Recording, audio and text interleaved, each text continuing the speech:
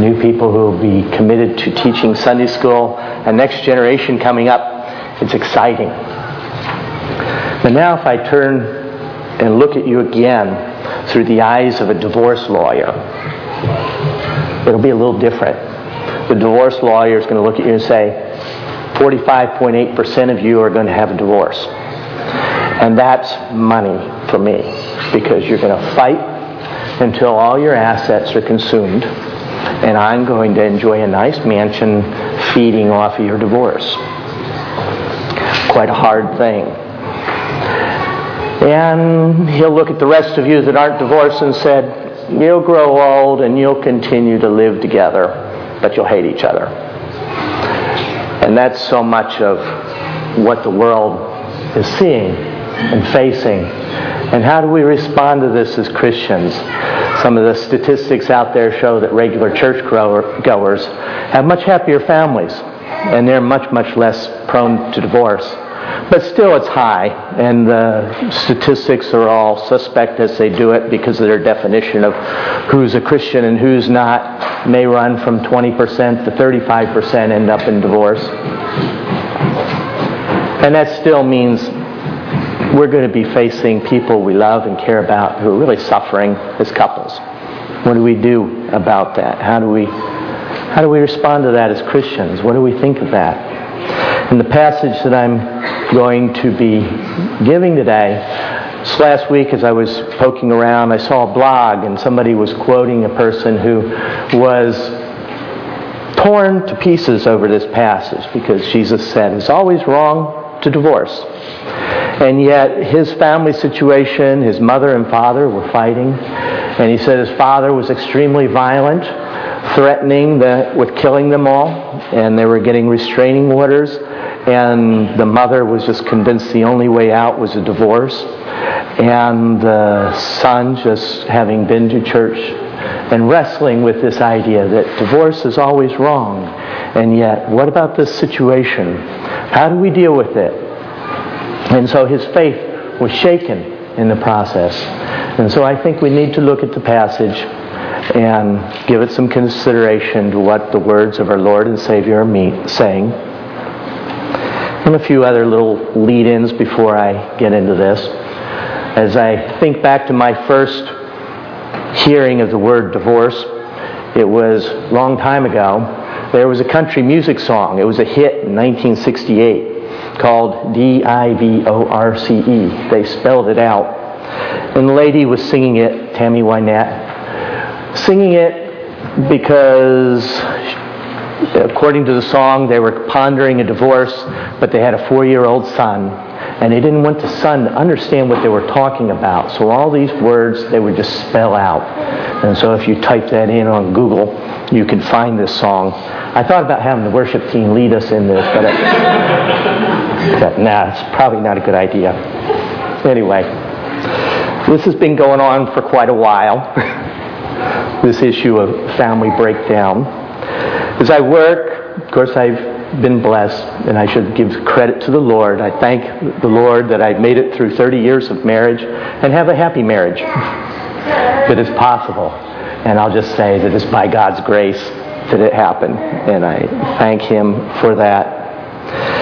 But in my work, I've traveled around the world, been put in different situations. One of my jobs over in Europe, the host was very generous to me. He invited me to his house several times and treated me. His wife cooked a wonderful dinner. But while I was there, the wife was just nag. And so a year later, I got an email from him, said, I divorce. I wasn't too surprised. At that time, I was in Japan. And in Japan, we lived in this flat, lots of different people in there. One of our neighbors was this wonderful, beautiful young lady. We'd see her on the street, and she would just bow and give us the most gentle and pleasant and formal outlook that you could ever imagine. But then they happened to live next door to us, and the walls were pretty thin. So every night when she got back to the house, there would be screaming and yelling and screaming and yelling and screaming and yelling until she finally went to sleep. And so, even though externally it seemed everything was just beautiful, everything was perfect, in fact, inside the walls, it wasn't that way at all. Of course, that's Japan, so just in case any of you, I know Chinese guys like to talk about which Asian girl is the most Wenro or gentle, or anyway, just leave you with that little tidbit. The next observation I have for you is just from some of the new Chinese banks that are in here. My wife went and put in a certificate of deposit, depositing some money. And as she was filling out the paperwork, another lady was there helping her with it. She said, "Put my husband's name on the paperwork in case something happens to me, he can access it." And the lady looked at her with a strange look and said, "None of the ladies do this. They all say, 'Don't let my husband know that this money is deposited here.'" This is the way things go in the Chinese community, since it's a Chinese bank, I guess. And then in mainland China, there's a popular soap opera that was going over the last year. They were having a couple, and one of the main scenes in this soap opera was a divorce ceremony. And they go all through these formalities and did the entire marriage ceremony in reverse. And at the end of it, the person who's officiating pronounces them friends again, which never quite seems to work. So, anyway, divorce is an international thing, and it's also something that occurs in time. It's just universal. And so as we think about this,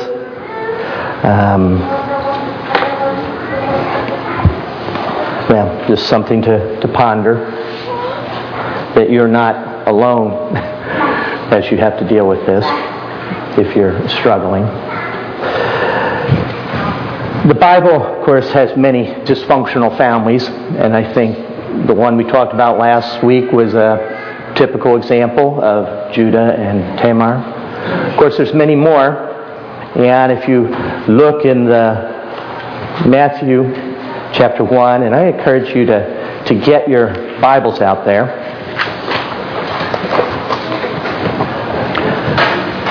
If you don't have a Bible, get one, because we're going to be reading from it. And so open it up. Matthew 1 is on, what page is that? 659. And I'll give you a moment to get there.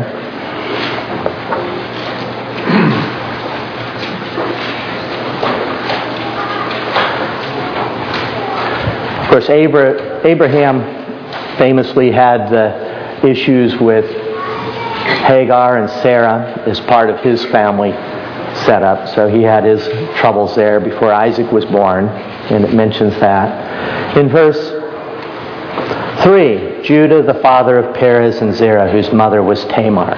This is the genealogy of Jesus. And so the story we had last week of Tamar is there. It goes down a little more. Verse 5, Salmon, the father of Boaz, whose mother was Rahab. And Rahab, of course, was a prostitute. And again, we're Matthew chapter 1. But somehow God manages to take that background she has and uses that for his purposes.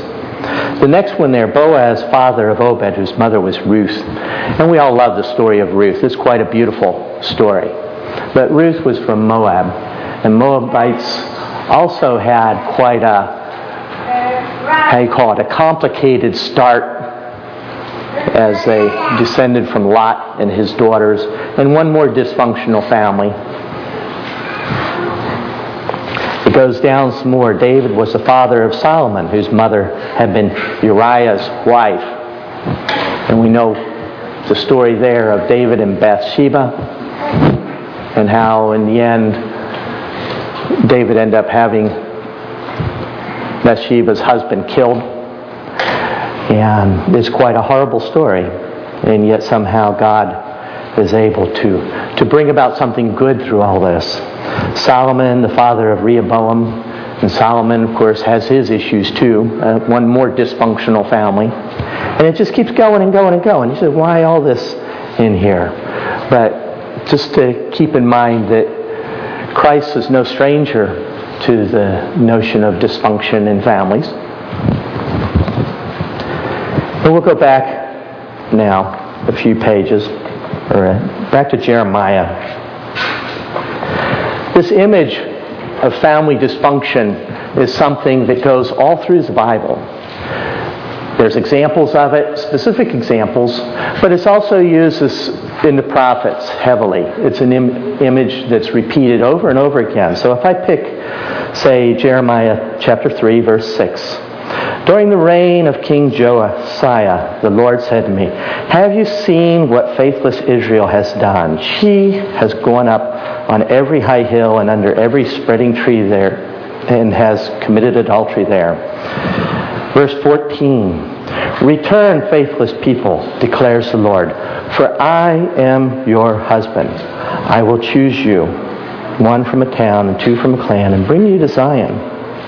Then I will give you shepherds after my own heart, and will lead you with knowledge and understanding. And so the various prophets take this image of the dysfunctional family, and they use it to the church, to us, as a faithless people. And so as we look at the hurt that we experience sometimes, it's good to reflect on the hurt that God sees, the hurt that sin causes as He looks at humanity, as He looks at us. Hosea takes us to even more of an extreme. And it starts out in Hosea chapter 1, verse 2. This is on page 613 if anyone needs to. When the Lord began to speak through Hosea, the Lord said to him, go, marry a promiscuous woman and have children with her, for like an adulterous wife, this land is guilty of unfaithfulness to the Lord. And so he goes and he marries this unfaithful wife. A dysfunctional family, almost at the command of the Lord, so that he can experience the pain. And from the pain that he experiences, he goes and he proclaims the hurt that God has experienced from the faithlessness of His people. And so it continues on with the prophecy. But then, in chapter 3, verse 1, the Lord said to me, go show your love to your wife again. Though she is loved by another and is an adulteress, love her as the Lord loves the Israelites, though they turn to other gods and love the sacred raisin cakes. So I bought her for 15 shekels of silver and a homer and a lethek of barley. And I told her, you are to live with me many days. You must not be a prostitute or be intimate with any man, and I will behave the same way toward you. And so he brings her back.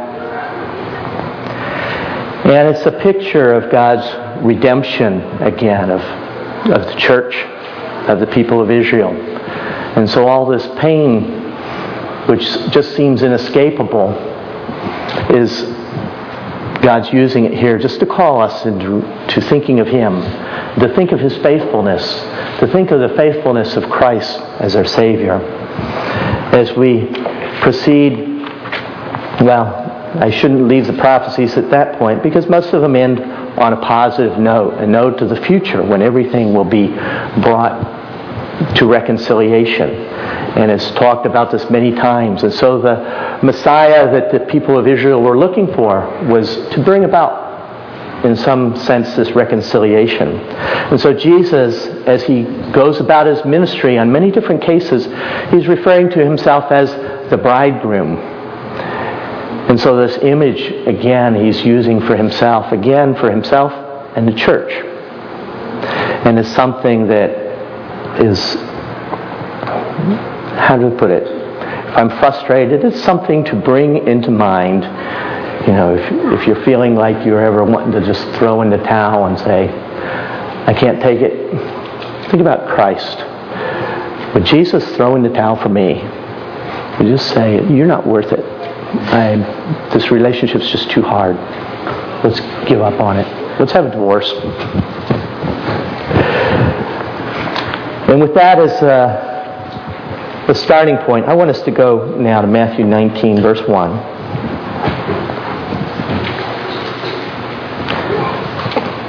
Actually, before I go a little further, I'm going to give you the points that I have up front before we even read this, because I want you to maybe look where these points might occur in this particular passage as we go through it. The first one is just that as we look at the Old Testament, the different things that are happening there all point to the new.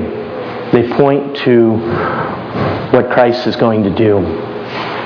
And all these strange stories, and you're wondering why is it important to read them? Why is it important to study them? And they're all pointing in certain ways to the new. And it's because of these stories and the way they're handled and the fact that they're so much part of real life that it's able to bring the importance of the points of the New Testament to us in a way that's really real. The New Testament explains the Old. And as people trying to figure out what it is that Old Testament is talking about, one of the best ways to do it is to look to the New and see how it's used. And so as we consider this Bible reading program, why is it important that you know the Scriptures? Why is it important you read from cover to cover?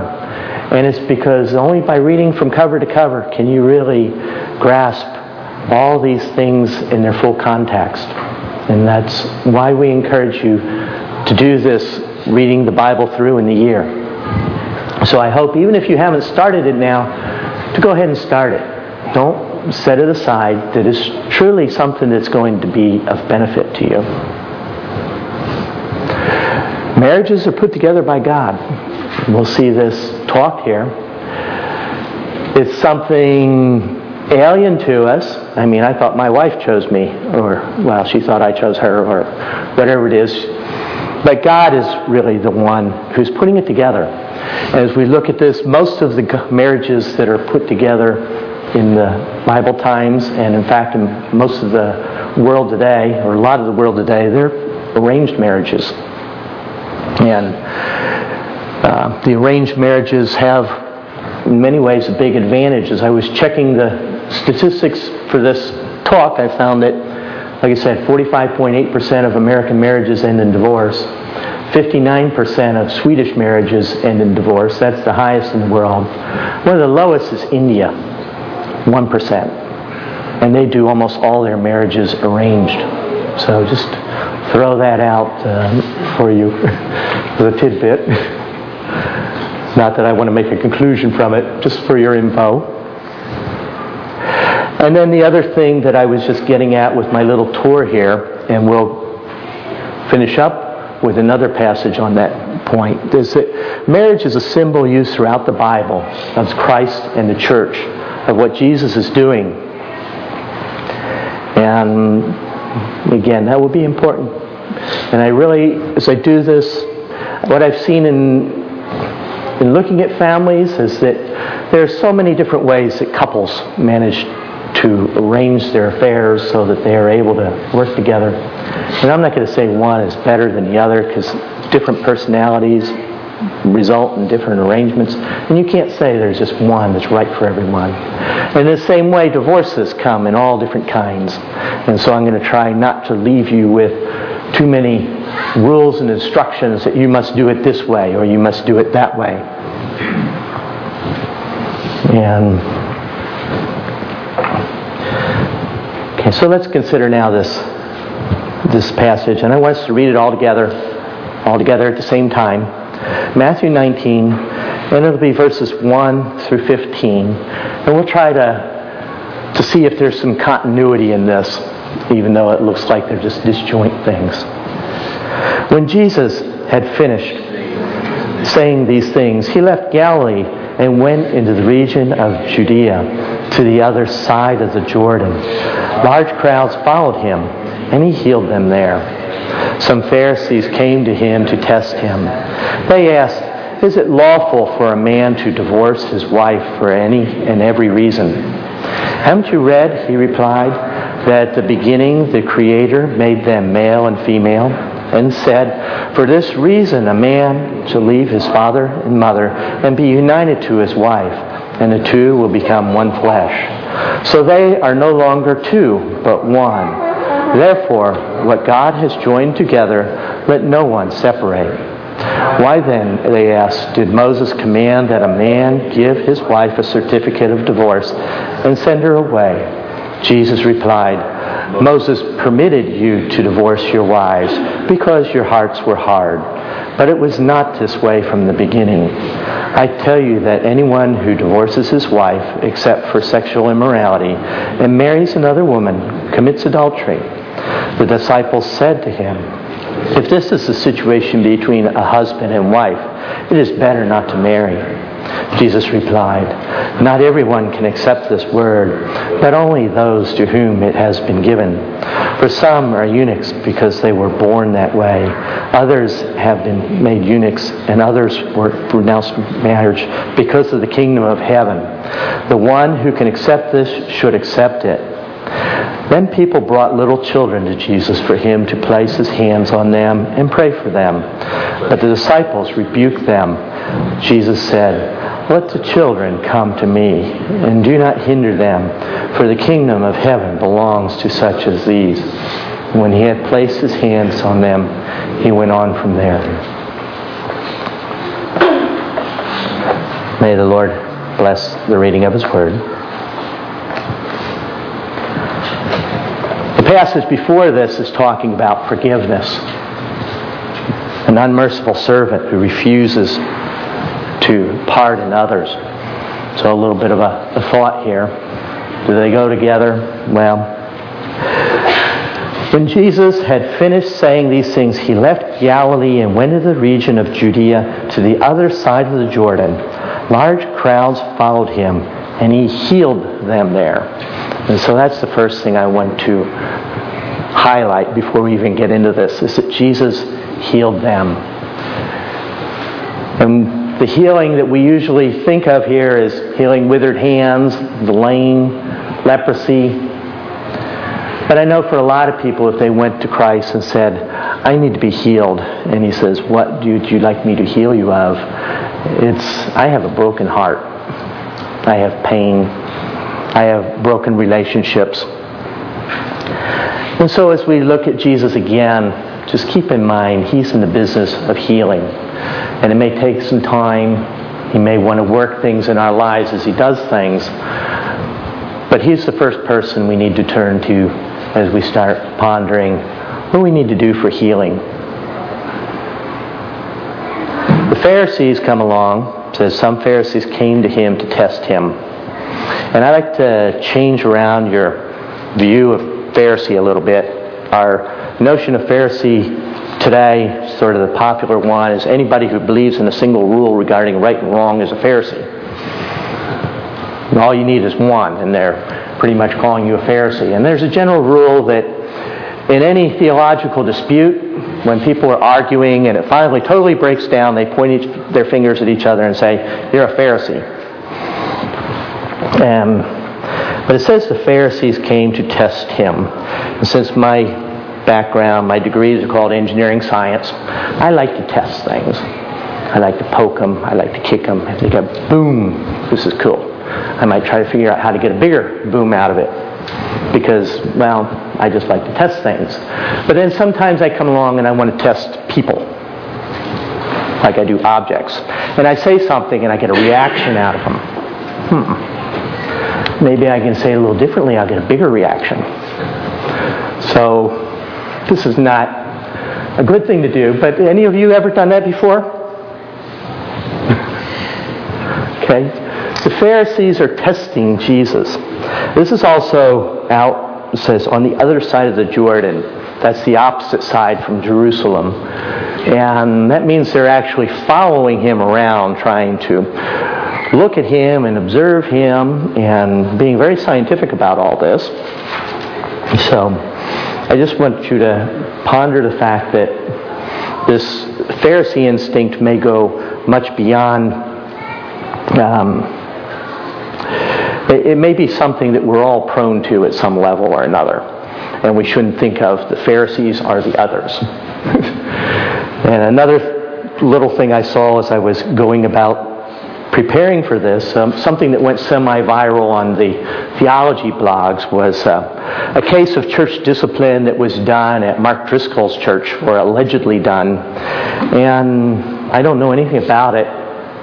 All I know is that this case got picked up by some of the theologians, and they were pretty much throwing one rhetorical stone after another at Mark Driscoll and his church for this particular case. How dare you be judgmental?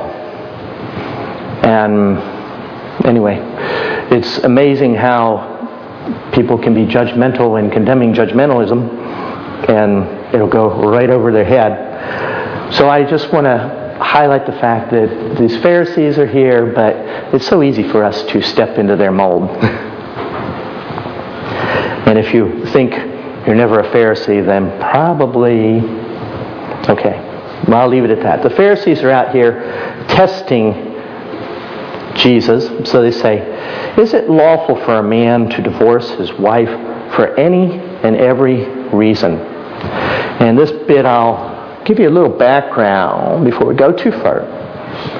This was apparently a topic at this era. This is a collection of writings called the Mishnah, which I believe is 20 volumes that are all in Hebrew. They're not part of the Bible, but what they are intended to be is a collection of rabbi writings about how to interpret certain laws, mainly the laws in the Scripture. And so they were very focused on, well, in this particular instance, a section on divorce. The house of Shammai there means basically the followers of a school that was started by somebody named Shammai. And another one, the house of Hillel, is a different rabbi who founded it. Both of these ones did their work in the generation or so before Jesus was born. The Mishnah itself grew over 5 centuries. And so it says house of Shammai. It means the school that followed this Rabbi Shammai.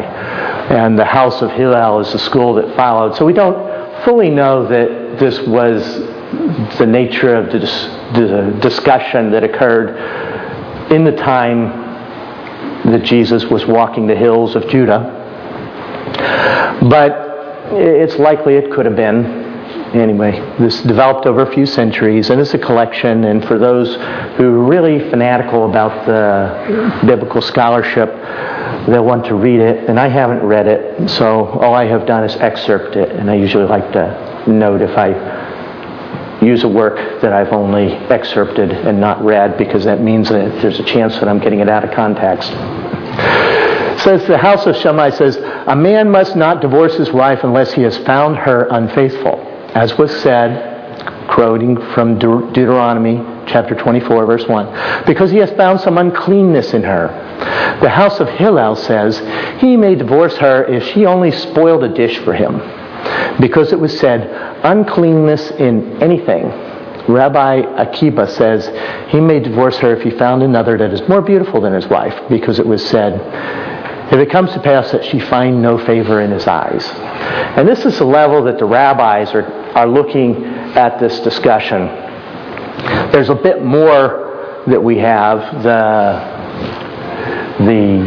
Rabbi Philo, who lived in Alexandria, doesn't say too much more about this, but he does note that sin would not have come into the world if God hadn't created woman, is what he said in his writing.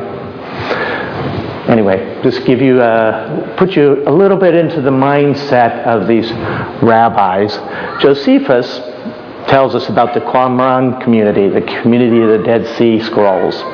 And they apparently accepted marriage, but they segregated the men and the women and forced them to live, all the men to live together and all the women to live together. And the married couples could only come together when it was time to produce children for that specific purpose. So that was some of the rules that were going around at this time.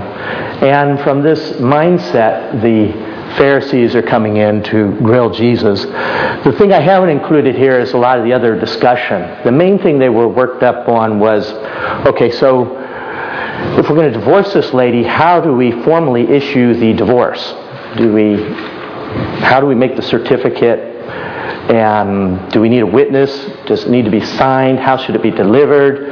And on and on and on. This is the level that they were treating the discussion at.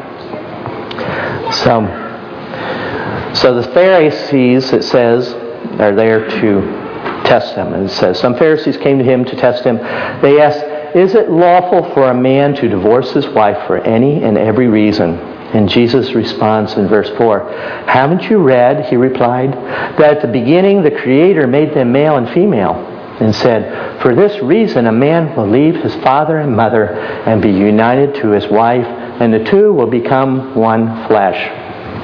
That's from the creation story from Genesis chapter 2, right at the beginning. It's before the law is given. And Jesus is using this. And he's using it in a certain sense that I think should be noted. He's not using it in any kind of allegorical sense. It's that God united Adam and Eve. It was a planned marriage. And that's the way things started. And that's the way God intended it to be, is what Jesus explained. Of course, Jesus is the Word of God. In some sense, this is His Word. This is His doing that He did at the beginning of time. And so He's explaining to them, as the author of the Bible, what the Bible means. The best teacher you possibly can get. And what He does here in saying that God created man, God put them together, is He takes the whole discussion to a whole new level. Everybody's focused on the mechanics of this, and they completely lost the original sense of what God was intending to do with the marriage. And that's what Jesus is highlighting to them. But they, of course, are not ready to give up here, so they come back. Verse 7. Why then, they ask, did Moses command that a man give his wife a certificate of divorce and send her away? And there's where the trick comes in. This is a bit of a trick question, because they said command, and Moses didn't command them to send the wife away. So Jesus replied, Moses permitted you to divorce your wives. Not command, permitted, changing it. Because your hearts were hard. And this statement of Jesus is something that, I guess, because I've seen some couples in the terminal stages of divorce, I have to say is just so true that you understand. Moses permitted you to divorce your wives because your hearts were hard. And at the end, it just seems I should say that many times a divorce starts like a hurricane. Hurricane starts as a little tropical depression over Africa, a little disturbance. And it moves west over the Atlantic. And what was a little disturbance gradually builds and builds and builds and builds over time until it becomes a Category 4 or 5 hurricane. And so the case of the divorce usually is something that's just built over time. People snapping away at each other with their tongue, or something that built over time. And so I will leave that as one of my key bits of advice here, is just watch your tongue. Our tongues are deadly weapons, full of poison. If you find yourself teasing your spouse, it's always okay to apologize, but to encourage, to build one another up, is a key part of what we should be doing as Christians, as Christian couples. But it tends to just build over time. And it reaches a point where the couple, each one of them, is just convinced the other can never change. It's hopeless. They're hardened. And that's probably the best thing that I could say, the best word I could use. Their hearts are hardened. And both of them have issues they can't let go. Sometimes it's only one. More often it's both. But anyway, the figure of speech that Jesus replied, Moses permitted you to divorce your wives because your hearts were hard.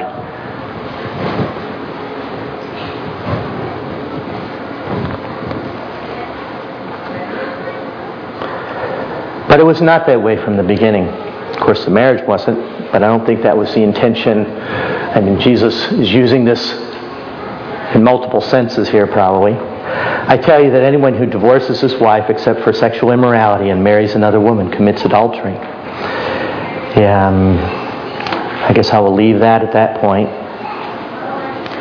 The disciples, I love the disciples. They always have the greatest reactions. The disciples said to them, if this is a situation between a husband and wife, it is better not to marry. And I'm wondering what they're thinking. There's a missing step in here that I can fill in. And one of the ways I can fill it in is by saying, you mean I can't divorce her if she burns my hamburger? Why then would I want to get married? That's one possible way. There's another way to fill it in, is that they've seen enough of the risk of a marriage going bad, and they just don't want to think that a person should take that risk if they can't divorce. But as I went through some of the earlier stages in the imagery of Christ and the church and this marriage imagery, again, think of the disciples' reaction here. It might go wrong, and then we're stuck. And here it is with Christ and the church.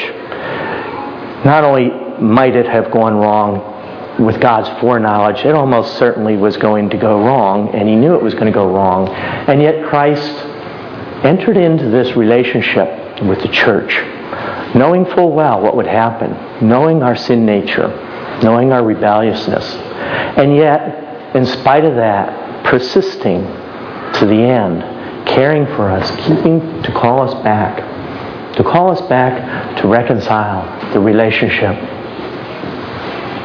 So again, something that I hope these images just come back to you when you have those situations in your marriages, the images that the Bible leaves for us. And I won't leave you with lots of rules, but just try to call you to attention just the fact of Christ's faithfulness.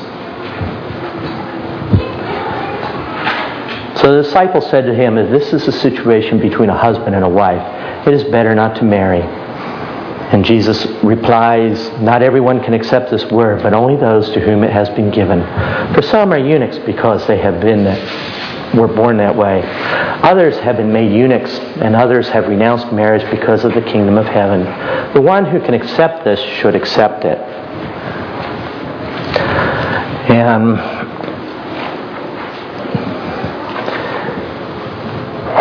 so this statement that Jesus has is that for some people, there is a case that there will be no marriage. But He doesn't specifically say it's wrong, that it's bad. And in fact, if you look into just the viewpoint that God put the marriage together, are you going to say that it's wrong? It's sort of a bad mindset from the beginning to say, well, I mean, at that point you're saying, I made a mistake when I chose my wife, or I made a mistake when I chose my husband. And I hope none of you ever get to that point. I really do hope you cherish your husband or wife.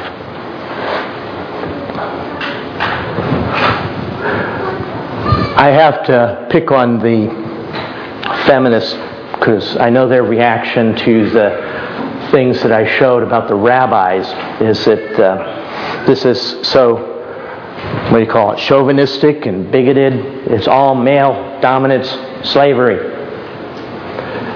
So this is a little bit, and I put a grain of salt there just because I haven't tracked the source to the beginning. So that's what that image means.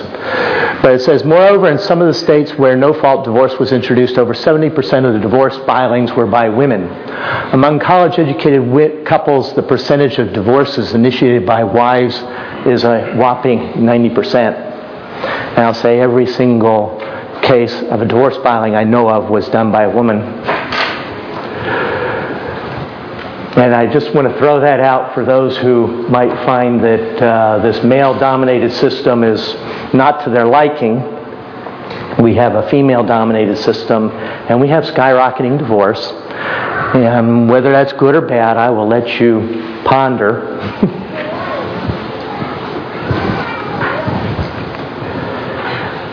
One thing I want to emphasize again is that what God puts together, if He puts a marriage together, and it's a right marriage, it can be done by our own choice between the husband and wife, or sometimes it's a planned one. But we generally assume, based on what Jesus has said, this is what God intended as part of His plan. But then again, we have to say that with regard to the marriage of Hosea too. But I wanted to highlight a few cases where people stirred up some commotion on this issue. John the Baptist being the most famous one, which is also in Matthew and which you've read if you've been following the Scripture. John the Baptist pointed out that Herod's marriage to Herodias was against God's plan. It was not a marriage put together by God, because Herodias had been married to Herod's brother, Philip. And so he preached against that, and Herodias was furious. And after a bunch of conniving and other things, she managed to get the head of John the Baptist chopped off and put on a platter. And that's what the image on the left is. Because not all marriages are put together by God. There are rules. There are rules that are there. And those rules are for a purpose. And so I highlight that just because today there's a lot of screaming and yelling. If anybody says we can't change the rules, they don't like it. There's nothing new in all that. It's been going on for a while. The other one I highlighted is someone that you probably never heard of. I wish I could pronounce that. Girolamo Savonarola. He was the bishop in Florence, Italy. At the end of the Renaissance time, there was a Pope, Alexander VI. Now, as you know, all popes are supposed to be, the Catholic priests are supposed to be celibate according to their rules. And Alexander VI, I believe, had his grandchildren to celebrate their marriages in St. Paul's Cathedral in Rome, and he was known for giving various church posts to all his relatives and descendants and others, and just totally corrupt. At that time, the records say that about 10% of the population of the city of Rome was employed in prostitution. Just to give you a little bit of a shock. Crime everywhere. And as Martin Luther wrote, the one thing that when a new bishop showed up in your village, you wanted him to show up, even though he's supposed to be celibate, with a concubine. The reason for the concubine is so he would leave your daughters alone. Things had gone completely crazy in the church. And you wonder how it got to that point. And what had started many, many centuries earlier was just a misinterpretation of this passage about what the disciples said. If this situation between a husband and a wife, it is better not to marry. And Jesus replied, not everyone can accept this word, but only those to whom it has been given. But a lot of the teachers said all marriage was wrong. And they went so far as to say that, the Virgin Mary had always been a virgin. She gave birth to Christ, but it would have been wrong for her to have produced more children. And they argued that she remained sinless, therefore Jesus did not have any real brothers and sisters, which is contrary to Scripture. But that's the extent that they went to argue this point. And they continued arguing and basically condemning all marriage, encouraging everyone to go off to a convent or a monastery. And in the process, initially, the enthusiasm meant that the convents and the monasteries were really houses where people loved the Lord and worshipped Him. But over time it degenerated. And so it became that a convent was a byword for a brothel at a time. And the monks were absolutely despised. Everything just came unglued. So a whole huge part of the Reformation that occurred, I should say that this bishop, first Savonarola, in his cathedral, was preaching against all this corruption, promiscuity, and everything going on. And he did that from his cathedral in Florence. During that time, he filled it. He packed it. They said the prostitutes loved hearing him preach. They would take off the insignia of their profession and head on in there and listen to him preach. He filled it. At the end of that, the Pope Alexander VI, rather than cleaning up anything, he excommunicated Savonarola, and a mob went and executed him. And that was the end of that. It's tough to preach against some of the things the world wants to do. And it's really sad when some Christian leaders, or ones who profess to be Christian leaders, will take the lead on corrupting society. But that's the way it was then. The Protestant Reformation was largely about cleaning all that up. And I give that to you not so much to discourage you, but to realize that in our current age, there's cycles that we go through. And this one can pass too.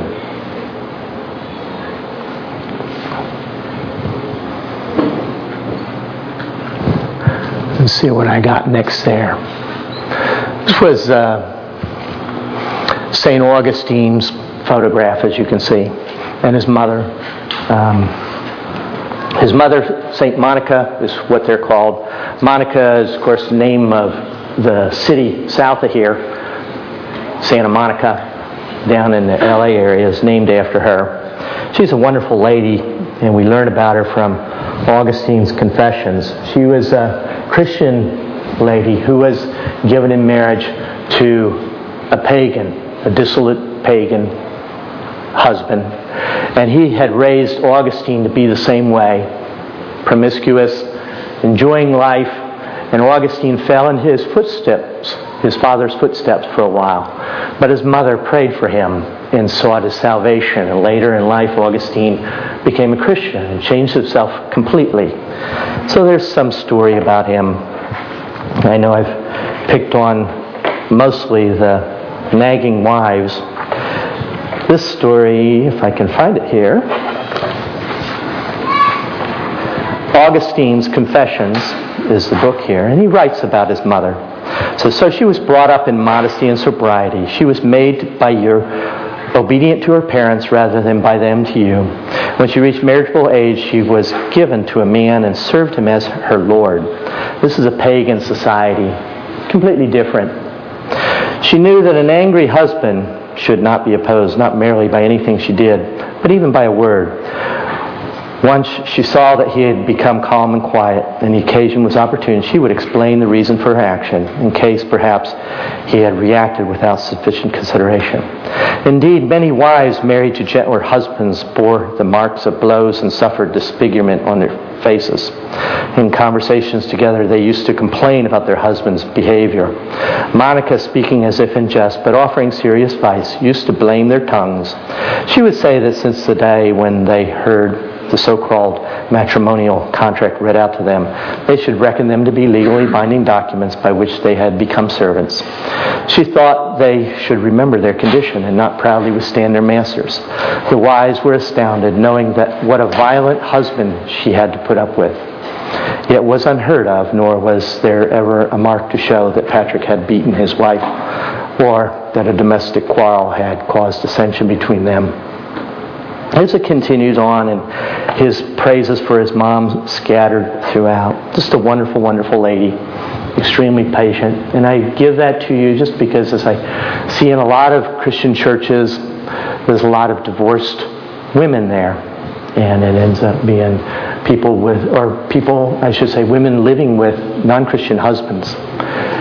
Just tremendously patient, wonderful women that I like to praise.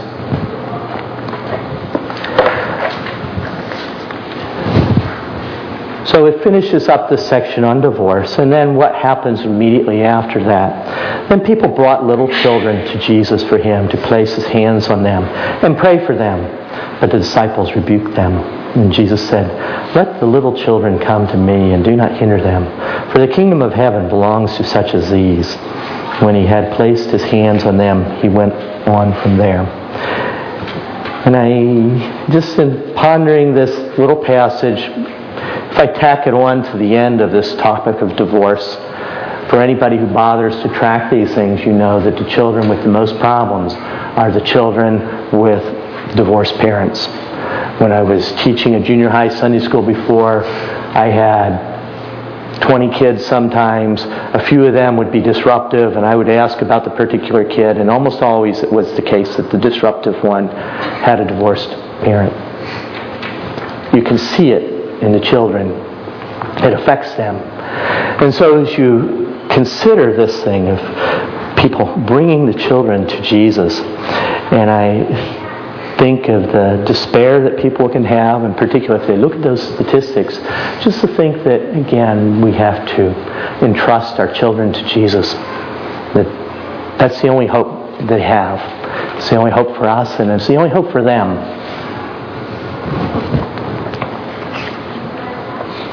I'll finish this up with one last little reading, and I'll let us do it all together. It's from Revelation chapter 21 on page 852. Just 4 verses.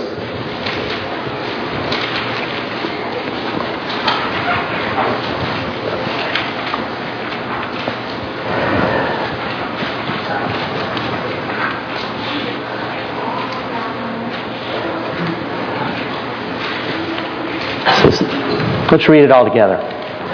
Then I saw a new heaven and a new earth. One more time.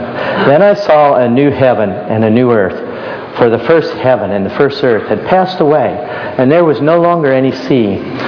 I saw the holy city, the new Jerusalem, coming down out of heaven from God, prepared as a bride, beautifully dressed for her husband. And I heard a loud voice from the throne saying, "Look, God's dwelling place is now among the people, and he will dwell with them. They will be his people, and God himself will be with them and be their God. He will wipe away every tear from their eyes. There will be no more death, or mourning, or crying, or pain, for the old order of things has passed away." Amen. Let's pray. Father, thank you again for your Savior, for our blessed Savior. And I just pray that we will take your word to heart as we go about everything we do. For it's in Christ's name I pray.